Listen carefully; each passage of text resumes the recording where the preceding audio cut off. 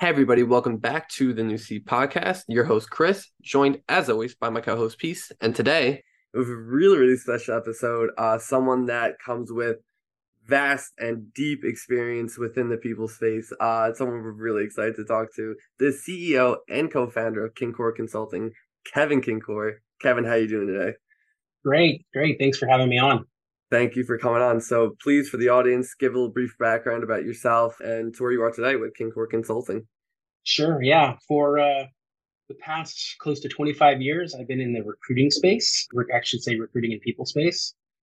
Started off my career on the agency side of recruiting between contract and retained placement before getting the opportunity to go into tech companies, which has kind of been my passion. Running the talent acquisition group at times, running aspects of the people function outside of that as well. After a few years of doing that and seeing kind of a gap in the market around building up the TA function to be a true partner to the business, I started a consulting firm. We've been going for about 9 years now. We work with earlier stage companies and high growth companies to help them redesign their recruiting function and to execute on hiring. And so that's what we do. And that's what I'm up to today. So really getting into it, you mentioned how you guys are involved with early stage companies. What's the difference between early stage companies, the growth stage companies, relevant to how they manage their people slash HR function? I think really it's the evolution of the people function that you see, starting with around seed stage, going into Series A. Oftentimes you have bare bones around go to market engineering. You typically have very little people function presence. They might be on a PEO and just kind of managing things on their own. A talent acquisition function is pretty much referrals and job postings. And so they really need to just build that out. Employer brand is one thing that's to put in place to identify who they are so they can be attractive to the audience that they're looking to cater to. I think the other part of it too is just working on their candidate acquisition channels to really cast that noise out to everybody about the fact that they're hiring their hot company, they're on to something. And then internally, just working on retention tools, between bringing people in, making them feel included, performance management, and making their employees successful. The contrast to larger companies is a lot of that stuff's in place. And really what you're looking at with some of the larger companies is refining it. Maybe the cliche, the 2.0 version, where they've have enough data on what works and what doesn't. They can start making some moves, and quite possibly their culture may have changed in different ways. And you can also look at different departments as having cultures within the company. So the almost like little companies within the company, and they just operate differently. So being able to talk about that and who those people are within those departments and what their culture is like. Who do you think has a larger opportunity, whether it be growth stage or early stage companies, to really catch the train towards the evolution or the current positioning of where people ops and the HR function has evolved into and will be going into? I know 2 years ago was remote work and all the functionalities and processes that have to assimilate into what people are desiring in that space.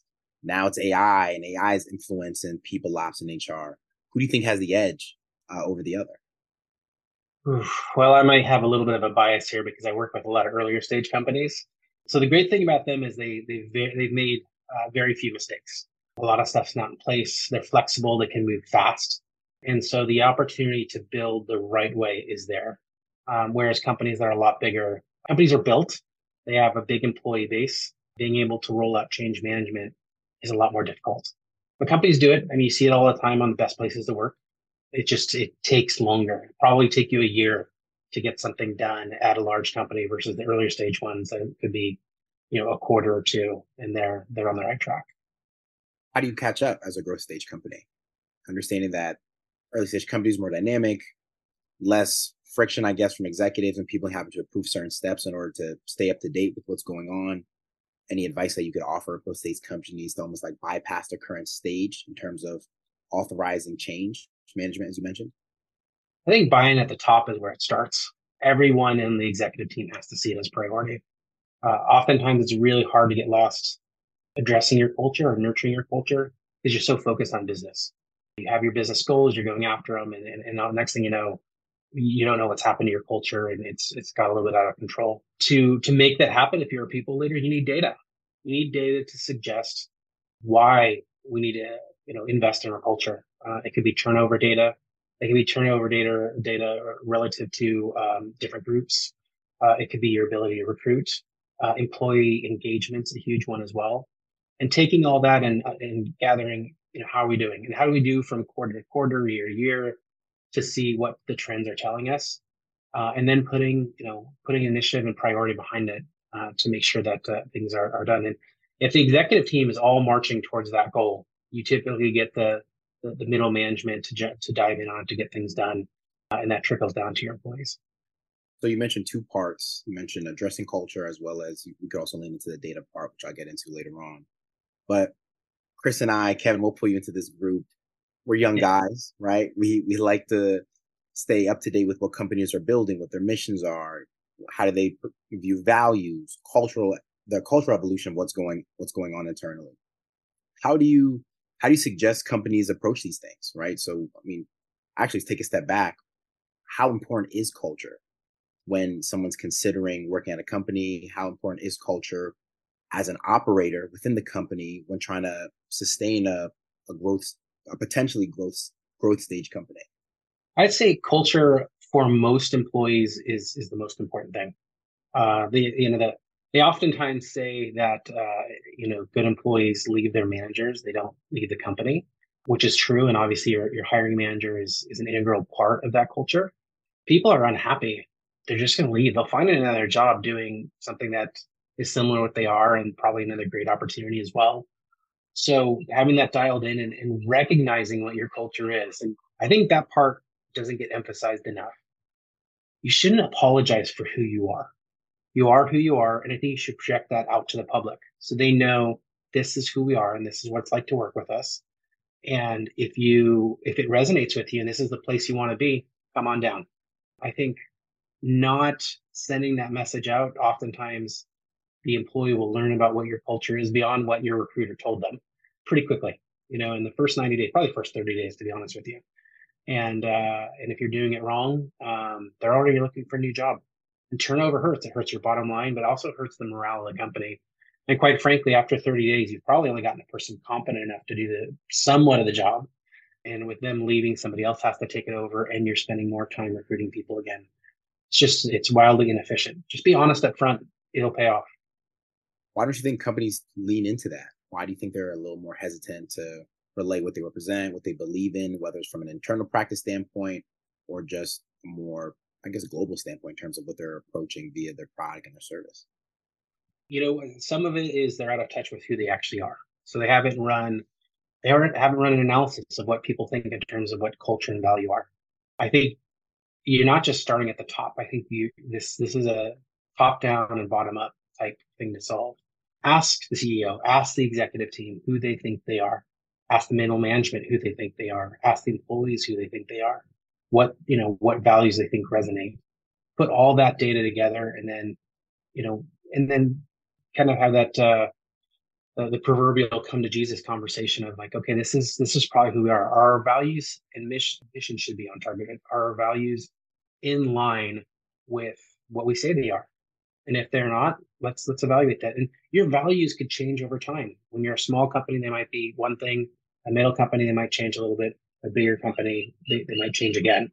So understanding what that is and then projecting it. I think one of the other things is in a situation where you're not even trying to gather the data. Sometimes you see copycats that believe, hey, we just use this term or that term. Everybody likes the sound of it. It's impressive. It's attractive. And so we're going to use it. And in those situations, yeah, they might get people to come in. It might sound like the greatest place to work at based upon these buzzwords. And then you get there and it's not that. You're not doing yourself any favors by doing that. You're going to lose your people pretty quickly and have this residual turnover problem. How do you stray away from that copy and paste mindset from a company standpoint? As you mentioned, like we like this buzzword, they used it, Apple used it, we got to use it kind of an attitude. And from millennial Gen Z standpoint, it's almost very obvious to identify. You just copy and paste this from a template or a job post I seen at a similar company. How do you combat that? Yeah, I think that's where data comes into play. I mean, if you're going to use it and you're getting people come in, you have to have people analytics in place. And I would recommend getting people analytics in place pretty early. So from that, job satisfaction, engagement, how they view values, culture, things along those lines, have frequent check-ins. It could be quarterly. It could be every 6 months. I would say annually is too long. That's probably the best way to get it. I mean, you could be copying and pasting what Apple says, and it could work. Maybe that is what it's like, and it probably is made up of a lot of former Apple employees. So, and there's nothing wrong with that, but that's the only way you can tell. And so that's kind of the data part that goes back to talking to the executive team. They're like, do we have a problem here? And how do we address that? Yep, for sure. The numbers do not tend to lie really much. Something I want to circle back to is you mentioned employer branding. We love to talk about that here on this podcast. Just, from your vantage point as someone who's constantly, consulting recruiting teams, helping companies, what's the effect of good employer branding? On the flip side of that, what's the effect of bad employer branding for a company? I think good employer branding is it's most useful in the talent acquisition space, I'd say. You're not necessarily selling your people again on the company by, posting who we are. If anything, those same employees are going to be part of the videos, the tributes, the information that goes into talking about the company.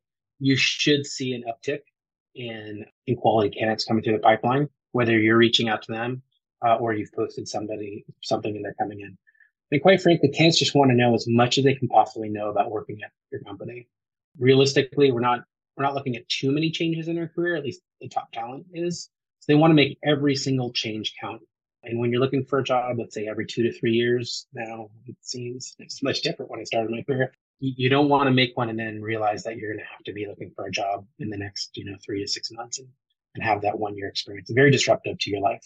So I think the good side. So again, to answer your question, like that's the good side of it. The downside of it, one, it could hurt your ability to recruit people. I think if we were to talk about, I'm going to call it poor employer branding, and that's just probably a lack of transparency of who you are. I recently looked at a website, actually just yesterday, of a company. I love their product, and I just wanted to look like, hey, they just got they got like 140 million in investment in the last couple of years. And I'm like, great. I wonder what they're hiring for. What are they doing? So I'm trying to figure this out by going through their company and going through their career website. And they had 5 openings, and their career website says, we have a great culture, we live our values, we have fun at work. Here's our openings. Well, okay. Like, you said it, but how do you do that? Like when people don't see it. So they're competing with talent on, websites of other companies where they'll talk about when they get together, what their favorite things are, how they, perhaps they're a remote or hybrid company, how they connect despite the fact that they're so far apart, what their values are and how that resonates with both their customers, their product, and internally. And they have all this information around it. And you read it and you're like, I think I know who they are. And then as long as it's, relatively to absolutely true, when you start talking to people in the company, you're probably going to see it. And you should see it in interviews that people are asking things about you that are relative to their values. And they're able to tie the values of their company back to what the company does. And I used to do that earlier in my career all the time, where I used the value to actually recruit candidates. And when we had these conversations, they would then get to the end and say, okay, understand why their values are what their values are and how it affects them every day. And in some of these companies, they weren't the most attractive companies, but we were the most transparent and thorough. So they felt comfortable about joining. They knew who they were joining. So anyways, a little bit of a rabbit hole I went down there, but hopefully helpful. What I think was really interesting is when you engage in that one company's website career page, and then you're like, okay, you say all these cool things, but how necessarily? Because you're just throwing me right into the job postings. So how important is that relationship between a company and let's say a site visitor when they engage with their site, right? And they're learning about their career page and they're trying to at least get some kind of welcoming into what their culture or their values represent. How engaged is that engagement? How valuable is that engagement? And what are some tips and tricks that you think are really effective to almost bring that to life, or maybe even automate that process so it's seamless and almost personalized in a way? Sure. Yeah. I think, well, if you don't have much on your first website or any of your social media areas, then you are beholden to they have to love your product. In this scenario that I talked about, I love their product. And so, let's say I was looking for a job, I probably would have applied anyways. I don't know so much. There's not a lot on their culture. Love their product. I'll give it a try. Right. But that's not going to get you across the finish line when you're trying to hire at scale. So next step, right? Pictures. Still it's probably sub 1.0 at this point, but some sort of pictures of the office somewhat. It's not as important. but more of showing the people and emphasizing the things that you do as a company. Now, that could be fun things. It also could be charitable things. Anything that talks about the uniqueness of your culture and the people around it, that speak to it. Again, unapologetically. If your company is the one that likes to go pick up trash at the beach, talk about it, right? We care about eliminating plastic from the ocean, and this is where we emphasize our time. That's going to really have an impact on certain candidates. Other ones that maybe something else is more important to them. I'd say the minimum, really 1.0 now, video. You need to have video. I would also say adding in all your social networks. So have your LinkedIn widget there, Twitter if you're using it.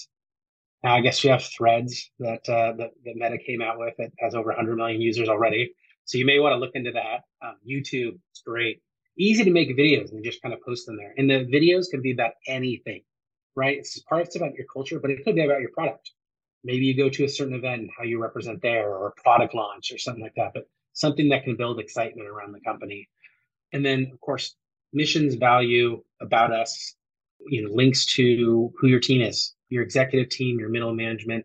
If you have the time, space, everybody, right? And if you have even more, it's one of those things where you can click on the picture and it turns around and talks a little bit about the person and talk about the person.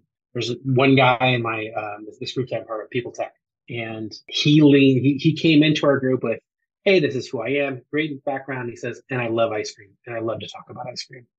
And right away, that guy made an impression on every single person in that group. It's things like that where you're like, "Huh, that's interesting. We have that in common."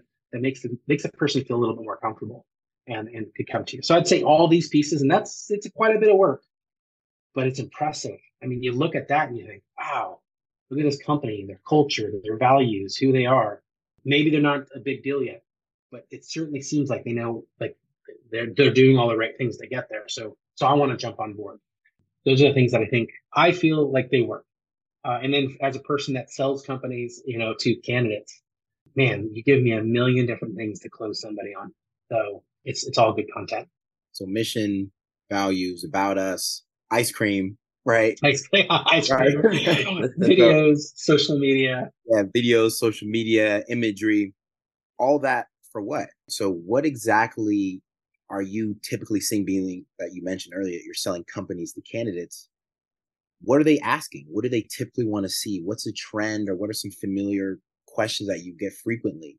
And then you're seeing, hey, companies, like, these are probably some foundational questions that should be answered at first glance when engaging with, let's say, your career page. Sure. Yeah. So I'm glad you asked that question. Question you get in almost every single candidate interview. Tell me about the culture.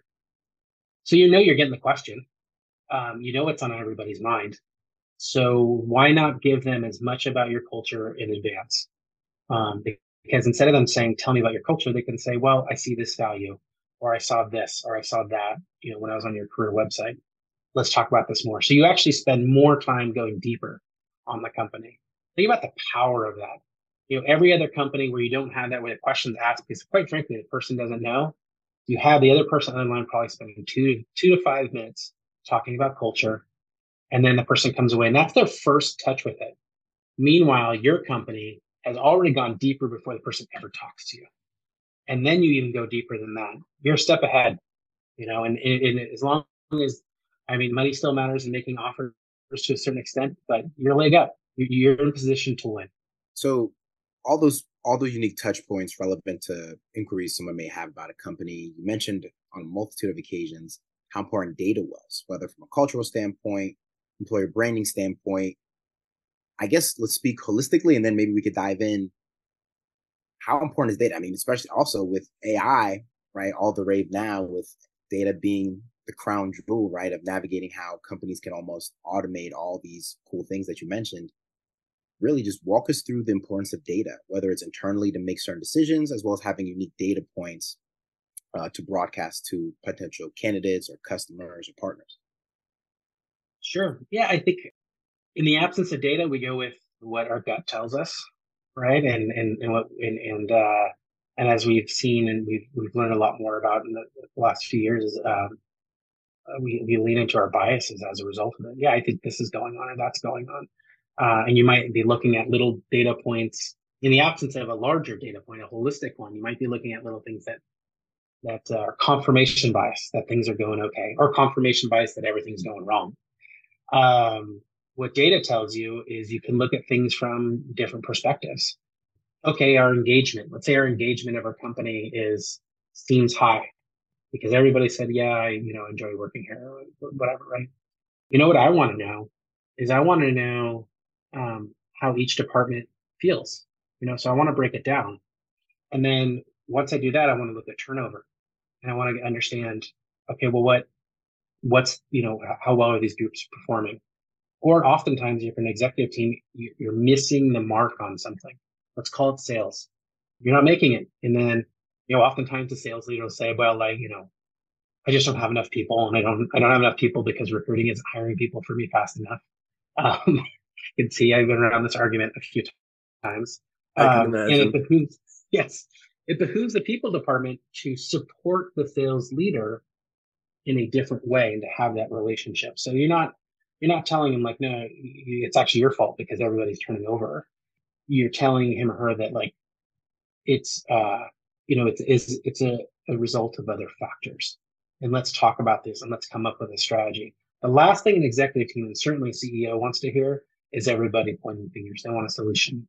So people analytics gives that to us. So if turnover is a problem and we're able to capture information on exit interviews, we can make an informed decision about what type of changes we can make. How do we come back from that? The other important part about that comes out of it is that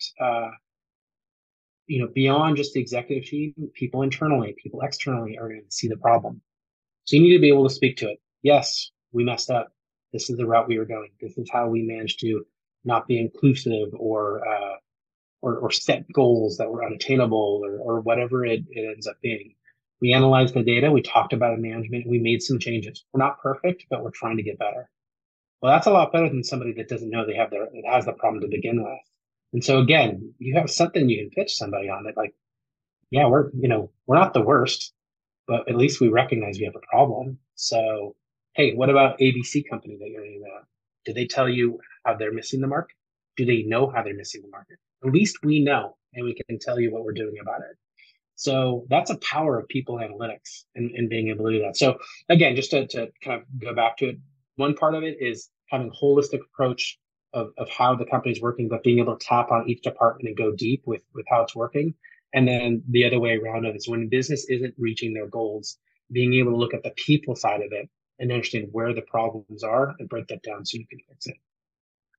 Yeah, for sure. So you mentioned turnover, and kind of now let's hyper focus on just the people HR function. What are just some essential data points in your mind that any people ops professionally, HR professional needs to be aware of at all times? Well, I think it starts from the beginning. At least that's my feeling. When you went through onboarding, did you feel, so this is what the employee would be answering. Did you feel like you were set up to succeed?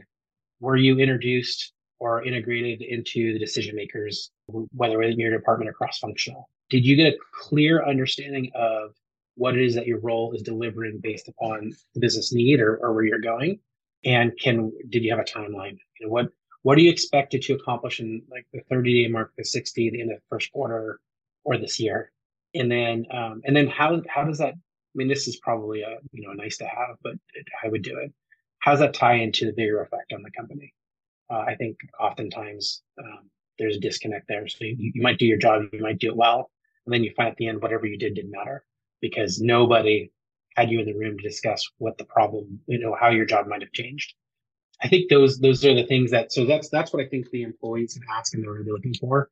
So from a people leadership standpoint, perhaps it's having some sort of survey at the end of week 1 or week 2 that talks about these things and then flagging it. And there is actually softwares out there beyond surveys that will help you onboard and check these different points about it. And as you start to hear more of this information, perhaps there's something you're missing, you add that to the onboarding. You add a meeting in that perhaps you see is useful. Also, everyone goes through trainings, depending upon the departments, getting feedback on that. How effective are our trainings? What's missing? What's missing within the company? And then lastly, I would be completely remiss if I didn't talk about the inclusive part. How included is the person feeling? Whomever they are, did you feel like you were part of a group? Did you feel like you were still on the outside? What are some of the ways that you felt included or some of the ways you didn't feel that you were included? I still feel we get inclusion wrong a lot. And it's the one problem I don't see being solved enough, which I think would go a long way towards solving a lot of these problems. How so? Break that down. What do you mean by you don't feel as if inclusion is being solved around the board? I think so. Kind of, taking a step back here, diversity inclusion. I'm just going to use a simple diversity inclusion term. A lot of focus is put on hiring for diversity within the company, and they'll kind of figure out, hey, in terms of who we think we are, and what voices are not in the room. Let's work on getting those voices in the room so that we can talk about it, right? That's so they stay. That's what they want, right? And then they give it to a recruiting team. The recruiting team goes out. They, oftentimes you're networking, you're getting communities, you're putting the message out there, and you're selling the person on the company. And then they get in, and it's great, and then they go through their onboarding, and then they're there, and well, how are they integrated into the culture? It's the same exact thing that they did before for everybody that thought the same way. So you have diversity of thought and culture and everything coming in, but you're using the same intake method. So how did that change? And what do you do to make it change? And how did you position that person so they felt they're part of the group? Oftentimes you're just, that's not even thought about. At least that's the way it feels, that there's no thought behind it. So ultimately, and I've seen this time again with recruiting professionals bringing this to me or candidates that I've hired myself, they come back and they just say, I just don't feel like I belong here. And what should I do? Somebody recruiting, their job is to help them. Their job is to get them in. But then beyond that, their ability to influence change is very limited. It's a terrible place to be if you're in recruiting, to be honest with you. You built trust with that person and then you felt like you betrayed them because it wasn't what they said it was going to be. You brought in an interesting point about someone getting submerged within a company, their culture, their way of life, essentially, and then realizing, hey, this isn't the right fit. Tying that point back into what Chris mentioned earlier with what data points are essential, you began to dive deep into the onboarding process and making sure they're involved that way.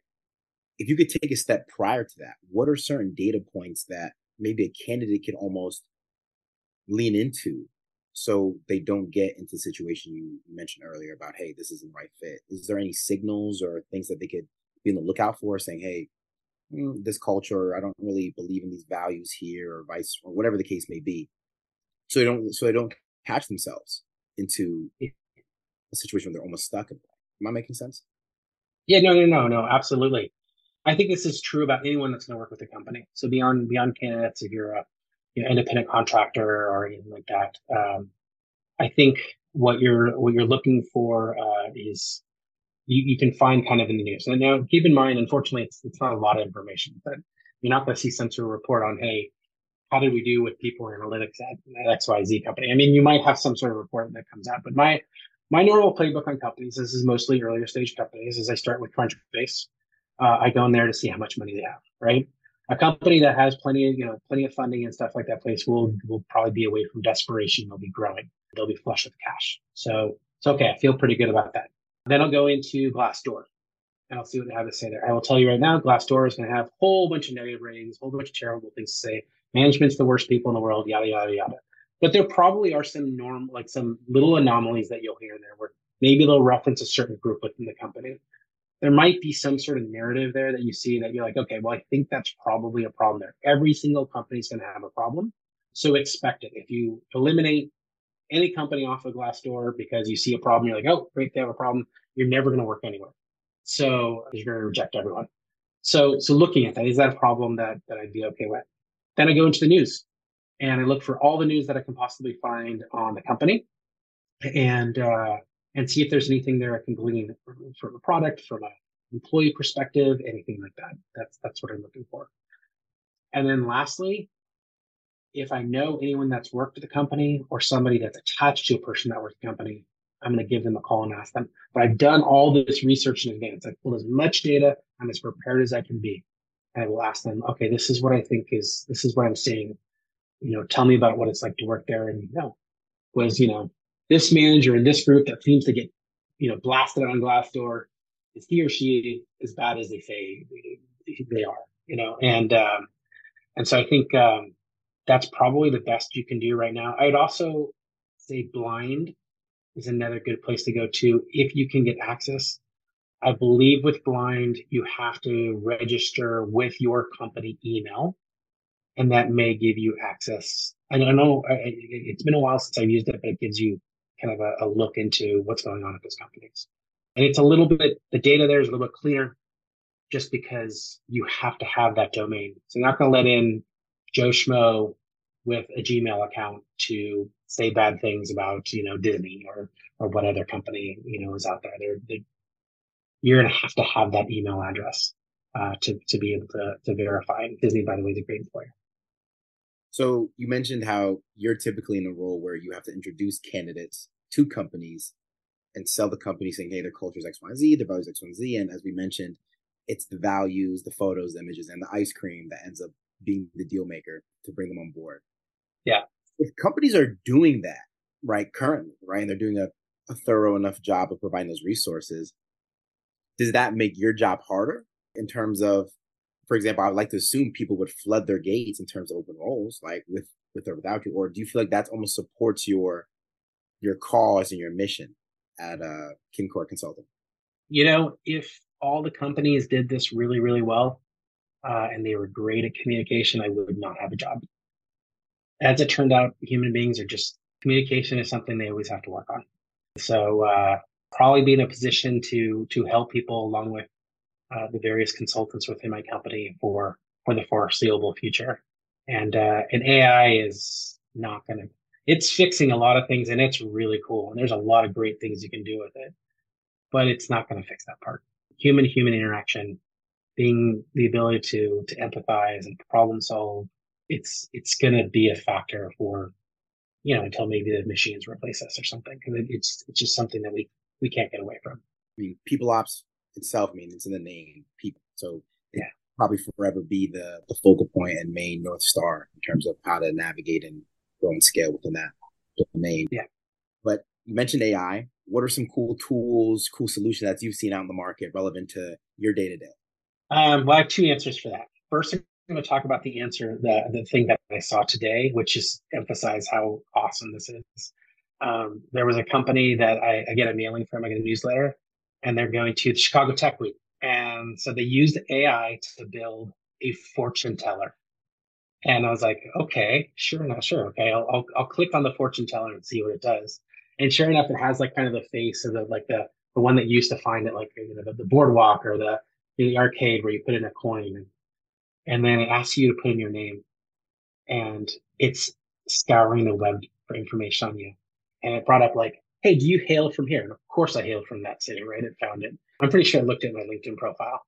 And then it said, oh, is this your email address? And then it basically analyzed my career and gave basically stated the next 5 years would be the greatest 5 years of my career, and I would be very successful and blah, blah, blah, blah. And like, it basically was able to research me, come up with all this in less than a minute.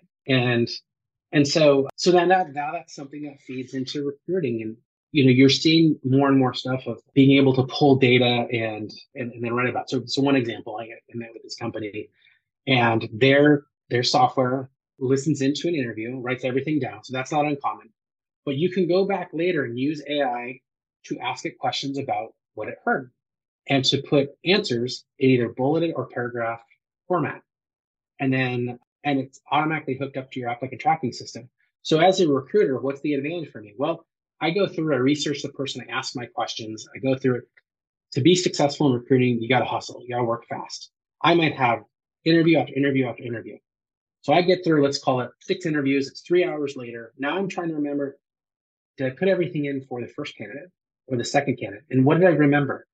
I'm not so sure. Sometimes, you could have 8 interviews in a row, like you're really cranking out. Well, it just recorded everything. So I'm going to go back and ask it, hey, what did we say about this or that? And what type of, and I watched it. I'm like, this is great data. So now all of a sudden, instead of trying to remember and then spend all the time curating it in a fashion that everyone would want to hear, I'm now asking AI to do it. And I'm getting my feedback done probably in 2 or 3 minutes instead of 15 to 20 minutes. And I can go through and do like 6 to 8 of those really, really fast. I submit it and then it's done. And then maybe even take it one step further. I can give this to my hiring managers who are notorious for not getting feedback in on time. hey, they interview, they do their best, but they also have another job to do. So they might interview and say, I'll get right back to that. And then 2 days went by and they're like, huh, what was that? And they have a recruiter like me on them, like, can you tell me more? Well, now it's there. It's in the applicant tracking system. They may have to do nothing. I might be able to use AI to ask it the very questions I need to know and be able to understand, did this candidate meet the mark? And then I can go back to the hiring manager and say, well, based upon this is what I found. It sounded like it went pretty well. How would you rate the person? Then all of a sudden that they'll be like, yeah, I really like that person. Or if they say they did, you'll be like, well, it certainly sounds like it went well. What's going on here? It speeds the process. And time is of essence when it comes to candidates. They're only on the market for so long and then they're gone. And then the good ones, we don't see them for 3 to 5 years. So move very quickly. And so a tool like that helps. On my side of it, I do more strategic work now. I've written hiring plans with it. So I had the content that I want, and then I asked chat. I was like, okay, this is what I'm trying to do. And then I just kept on refining it. And at a certain point, I'm like, great. And then I popped in my content and I was done. Things that maybe in the past took me an entire day to do, I had it knocked out in 2 hours. And when I gave it to my client, they're like, wow, this is impressive. I did admit to them that I did use chat to be able to get it done. And they're like, wow. I'm like, yeah, now you're probably just going to use that for everything. So the ability to be more effective, or as this one meeting I went through, I'm using the term that they got out. It's called talent activation. And that, you're up leveling your talent, you're activating the talent, the ability for a person to do better work because now they have this tool, this assistant, almost like a person, an expert, being able to make them better. And the power of that is just, it's incredible. I think if anything, it's just going to make our talent people better. Yes, it will replace some jobs, but I think what it might help with the problem that we've continually seen, it was that the great resignation, as we saw recently. People leave jobs when they're happy. If they're not performing, that obviously could be an issue. But now they have this tool that helps them perform at a higher level. So do I want to lose? Why would I leave a job? Everyone thinks I'm doing great because me and chat, we're great partners, and we're turning things in. And if I'm a business owner and I'm hitting the business objectives and the revenue I'm going, I don't care if it's Bob or Jane using chat to be able to produce something great. I'm succeeding. And so overall, I think AI at the moment is positioned to do really great things for us. Obviously, there's some risks there, as there are. It could be doing the wrong things, but that's time will tell. For sure, time will definitely tell in AI. Honestly, Kevin, if you could just give us like another example there, because you mentioned a couple of really interesting ways AI can be implemented specifically within your realm. Is there any other ways, or maybe a way that people might not think of initially, a use case of AI within the recruiting and people space in general?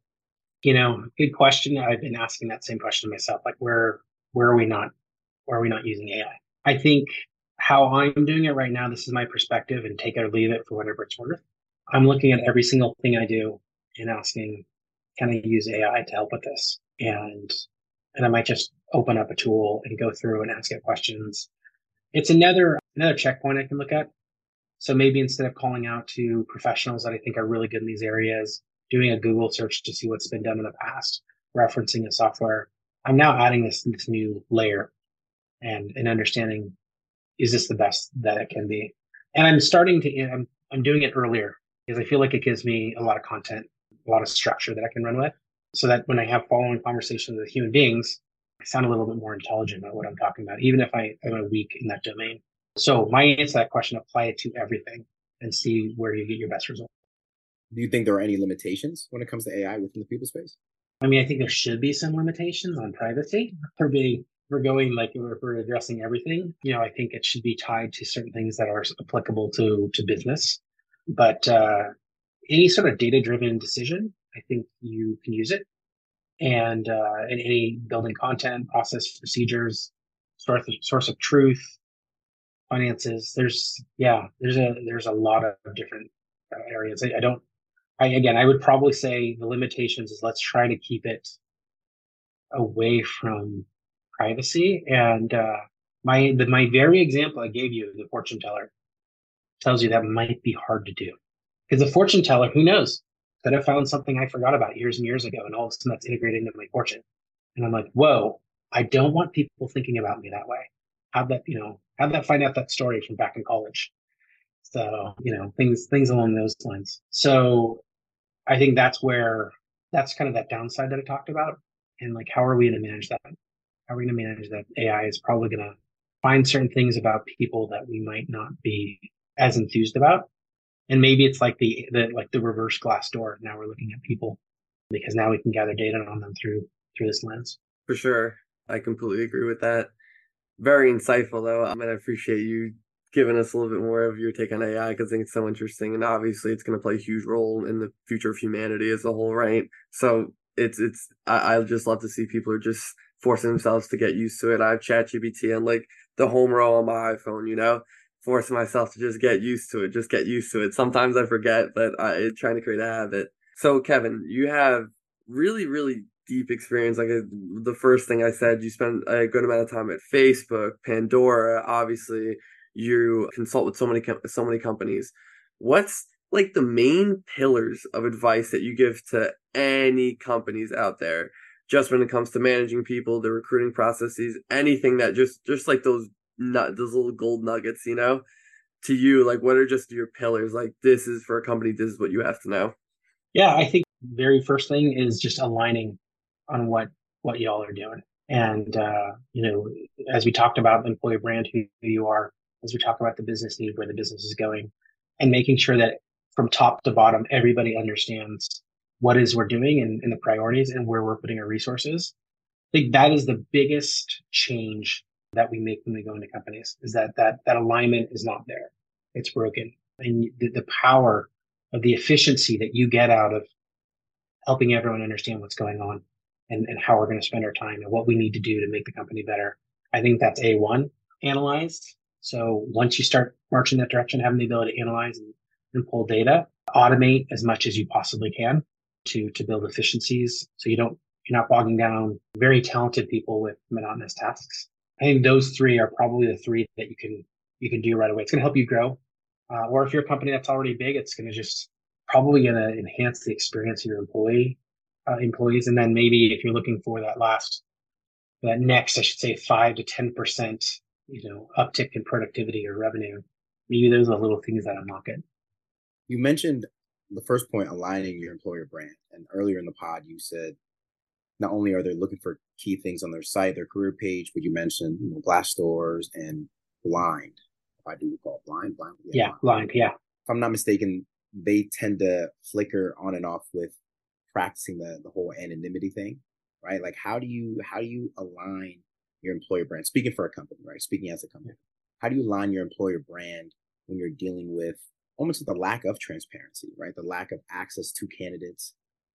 And you mentioned way earlier in the pod that the lack of awareness internally of what candidates do want, which is what we should be broadcasting via the photos, the videos, the ice cream, right? Yeah.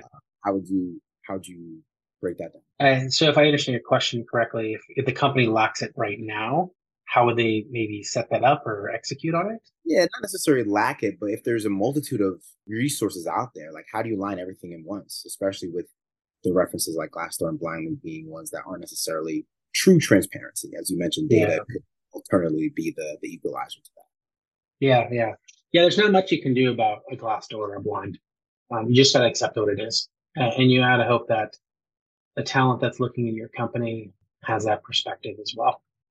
It's just gotten to that point where you just have to expect that you'll hear some things there and it's just what people are saying about your company.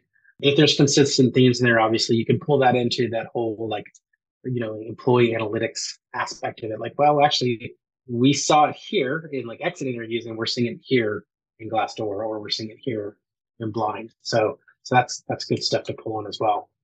But to kind of answer your question in terms of like getting that out, perhaps it's kind of a tall task, if you will. Here's the unfortunate part about it is oftentimes you're not associating, revenue generation or hitting kind of the business goals with putting employer brand in place. You're seeing it as a cost. It's so far removed from the bottom line or for revenue generation, like the key part. You often don't see what the advantages of it are. So a lot of times it's just not being put in place right away. That's one of the reasons it's not there. I'm not absolutely sure I'm answering your question the correct way, but it is kind of one of the things that it flagged. You absolutely are. Is there such thing as too much employer branding efforts, too many platforms you're using? in order to attract or showcase what you got going on internally as a company? No, I mean, I think if you have the time and money, sure, but these smaller companies, a lot of the ones I work with, like the small to mid-sized companies, you're taking marketing time, you're taking recruiting time, you're taking people ops time, you're taking executive time. So be mindful of what it is you're going to ask, because you only have so much time and money the first time. Make sure you get the best things in place. And things, let me back up. Not the best thing. Things that have the biggest impact right away. If you can get those in place, then you take your marker of like, this is, this is what it looked like in terms of candidate generation coming into the company before the employer brand. This is what we did, and this is what it looks like on the other side. And then as a result of that, they brought down cost of hire, it brought down time to hire, it brought up quality of hire. So we did all these things and it worked. And you bring that to an executive team, they're like, oh, great. Well, and well, actually, you give them the data, but you also give them recommendations too. You don't want them to just say, hey, great job. You want them to give you more. You've done a good job. Now it's time to ask for more. And so then you look at, okay, here's some pieces that are missing. And I believe that will only help us improve these numbers. And this is what I need. And so then you give that, and they love numbers. They see it. They're like, great, it's working, it's successful. Yes, we'll give it to you. And then you iterate again and just keep building on it. And it's a process of building. So that's my way of saying, like, don't try to do everything at once. Look for the impact first and then slowly add to it. Understand it's going to be several iterations before you get to where you're going. You're never going to have, I would be surprised if there's enough time and money and people to be able to build, like, work on everything employee brand related. I've never seen it. Yep, for sure. Just one brick by brick once a day, just that 1% every day, and just keep building on it. I love that. Well, Kevin, you gave us so much knowledge, not only to our audience, but to me and Peacemaker right here. I can assure you that I learned so much. Please tell the people, where can they find more about you and more about Kinkor Consulting? So Kinkor Consulting, just kinkorconsulting.com. If you're watching this podcast, you have questions, certainly about some of the technologies I referenced but didn't give by name. You can reach me at kevin@kinkorconsulting.com. Yeah, that's the best way. I think if you just Google my name, you'll probably find out everything the fortune teller said, except for I do not have the flavor of ice cream I like the best online. So you're probably gonna have to look that up. Or okay, I'll tell you, it's chocolate and peanut butter. Anything is that you got me. Good man right there. Good man right there. That's one of the greatest combinations known to man. Well, Kevin, again, thank you so much. It's much appreciated for coming on the podcast today. Thanks for having me. Really, really enjoyed it, guys. Yes. And to everyone listening, thank you very much as always, and until next time.